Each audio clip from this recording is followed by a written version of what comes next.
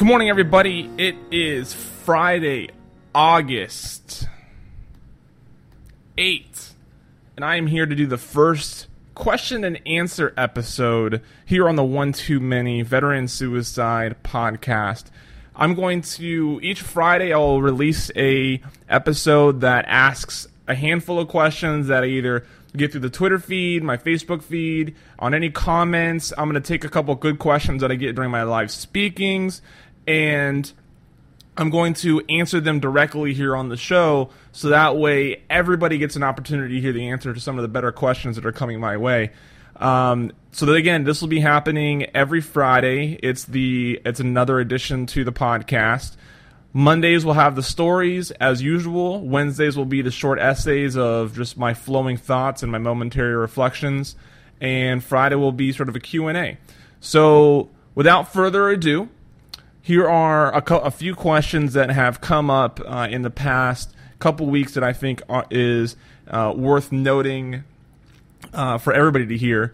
First one, last night I had an interview with Tom Marquez of the In the Trenches podcast. He was talking to me about the One Too Many project, and he asked me, what are a few trends that you're seeing through suicide? And this is something that I definitely echo plenty of times on the podcast, but I really want to drive it home here, directly answering the question.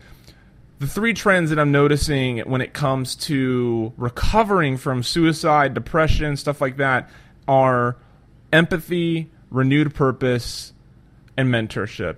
And of course, if you've ever seen me do any of my live speakings, if you've been listening to each of the episodes, you know these are things that I really, really want to stress within our communities and within the conversation of depression, suicide, PTSD, because I think these are really practical ways that we can intervene on suicidal behavior and help people recover. Empathy, of course, just being another human being for someone else to talk to, to listen, and to actually listen. And you don't have to provide profound advice. You don't have to provide any sort of your own stories. I'm sure that helps, but just being someone who's willing to listen, and not only about their emotional struggles, but also just to hear about what's going on in their day and about the car they're building in their garage and their new, golf hobby that they have, and letting them know that their lives matter and that you're not just interested because you know that they're struggling emotionally. Then, of course, renewed purpose comes from the idea that, when you're in the military, you're given so much responsibility and purpose, and so many people depend on you, and you get out, and that's so hard to find. And it's important for us to, it doesn't have to be something that's full of responsibility, but finding a situation where the veteran is doing something that other people depend on is probably just enough to give them that purpose, whether it be a part of a club, a part of a group, when they get home, giving them a direct role within the family, something a little bit past their parental duties may be enough there. And then mentorship, both sides of the coin, right? Being the mentor, being the person who's being mentored, can be very beneficial. It can provide empathy, it can provide purpose, and it can create a bond that it allows you to have a better understanding of yourself and life and move forward. So those are the three trends that I gave Tom last night, and that's something that I think that it should really be reiterated here. Someone asked me during my latest live session that I did at the Washington Center in D.C., what should be done in the military community? Like, what is something that the military should be doing differently? And, there's a lot of things, obviously, that the military could be doing differently in regards to suicide. I think the military is a pretty well-oiled machine when it comes to the way we fight wars. But when it comes to battling PTSD, depression, suicide, stuff like that, something that I really think that we can be doing differently is our mindset towards PTSD and trauma and sadness, and labeling that as a weakness is definitely something we need to stop doing. And I think that the military needs to realize that just because you are being outward about your emotional health, or just being sad in your emotions, does not mean that you can't carry out a mission. You know, you could be deployed and with 2 weeks in get hit with an IED, and PTSD does not wait for you to get home before it sets in. It's probably going to set in, immediately or the next day at least. And, you're there for another 6.5 months or 7 months, whatever branch, you're in the time that you're over there. But you still carry out missions, and you still save lives, and you still put rounds down range, and you're still an effective part of the United States military. But then you get home and you tell people, well, hey, by the way, I got hit with that bomb, and I'm kind of shaken up about it, and I want to talk to some people. And they label you as weak, and they find ways to get you out of the military, which is the place that you feel like you belong, that you deserve to be there. And they try to dismiss you from it because you're being honest about the way you feel. So I think the military really, really needs to change the way that they approach that and the way that they feel about that. I want to say the military as a whole, in the way that they're like sort of training, like the higher ups, the ones that make decisions, and then also, our peers.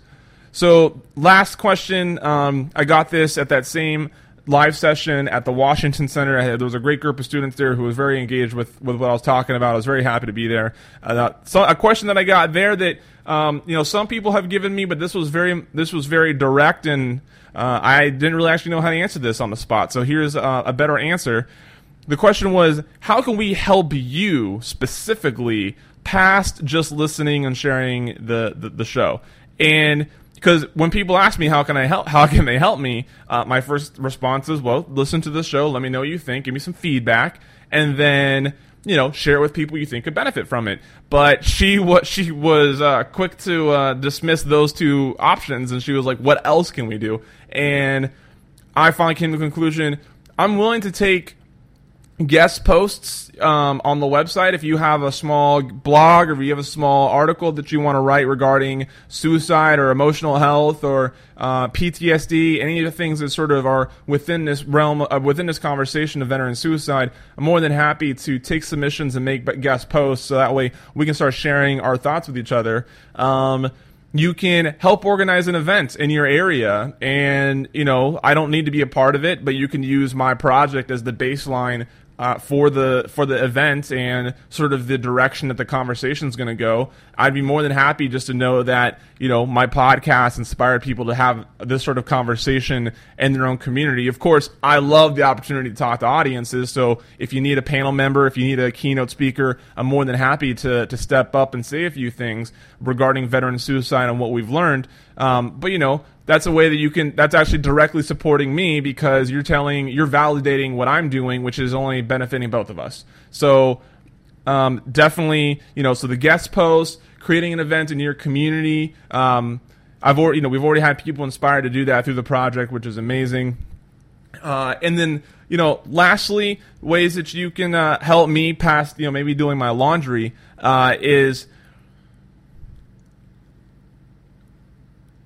to be really blunt about how you can specifically help me as a person in the way that I'm doing this, liking the Facebook page, following me on Twitter, not just me, but the project, obviously, and, both of us.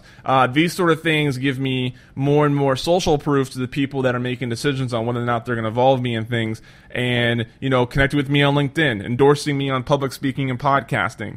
I know it sounds like a sort of a self-centered answer, but the question was directed straight at me, so this is a very blunt answer to that. And it takes social proof, it takes validation, it takes credentials for the heavy hitters to make decisions on who they're going to include in things that they do. And maybe I can get into a conference as a speaker over somebody else because I have just that many more connections on LinkedIn, because I have this many more credits, credentials, because of the way society is responded to me. So, those are ways that you can do that. And of course, the website has links to all that, so I'm not going to sit here and plug all my social media, but that's definitely a way that you can directly help me in the causes that I'm doing.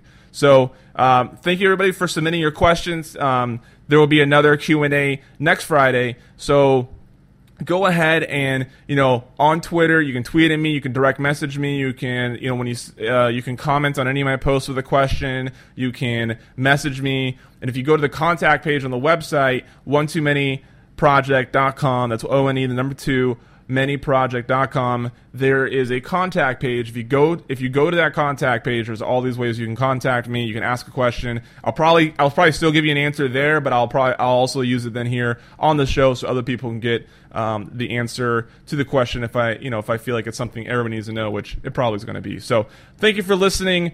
On Monday, we have a brand new story coming out as another honest, powerful story from a friend of mine. So stay tuned for that. Thank you for listening. I'll see you next time.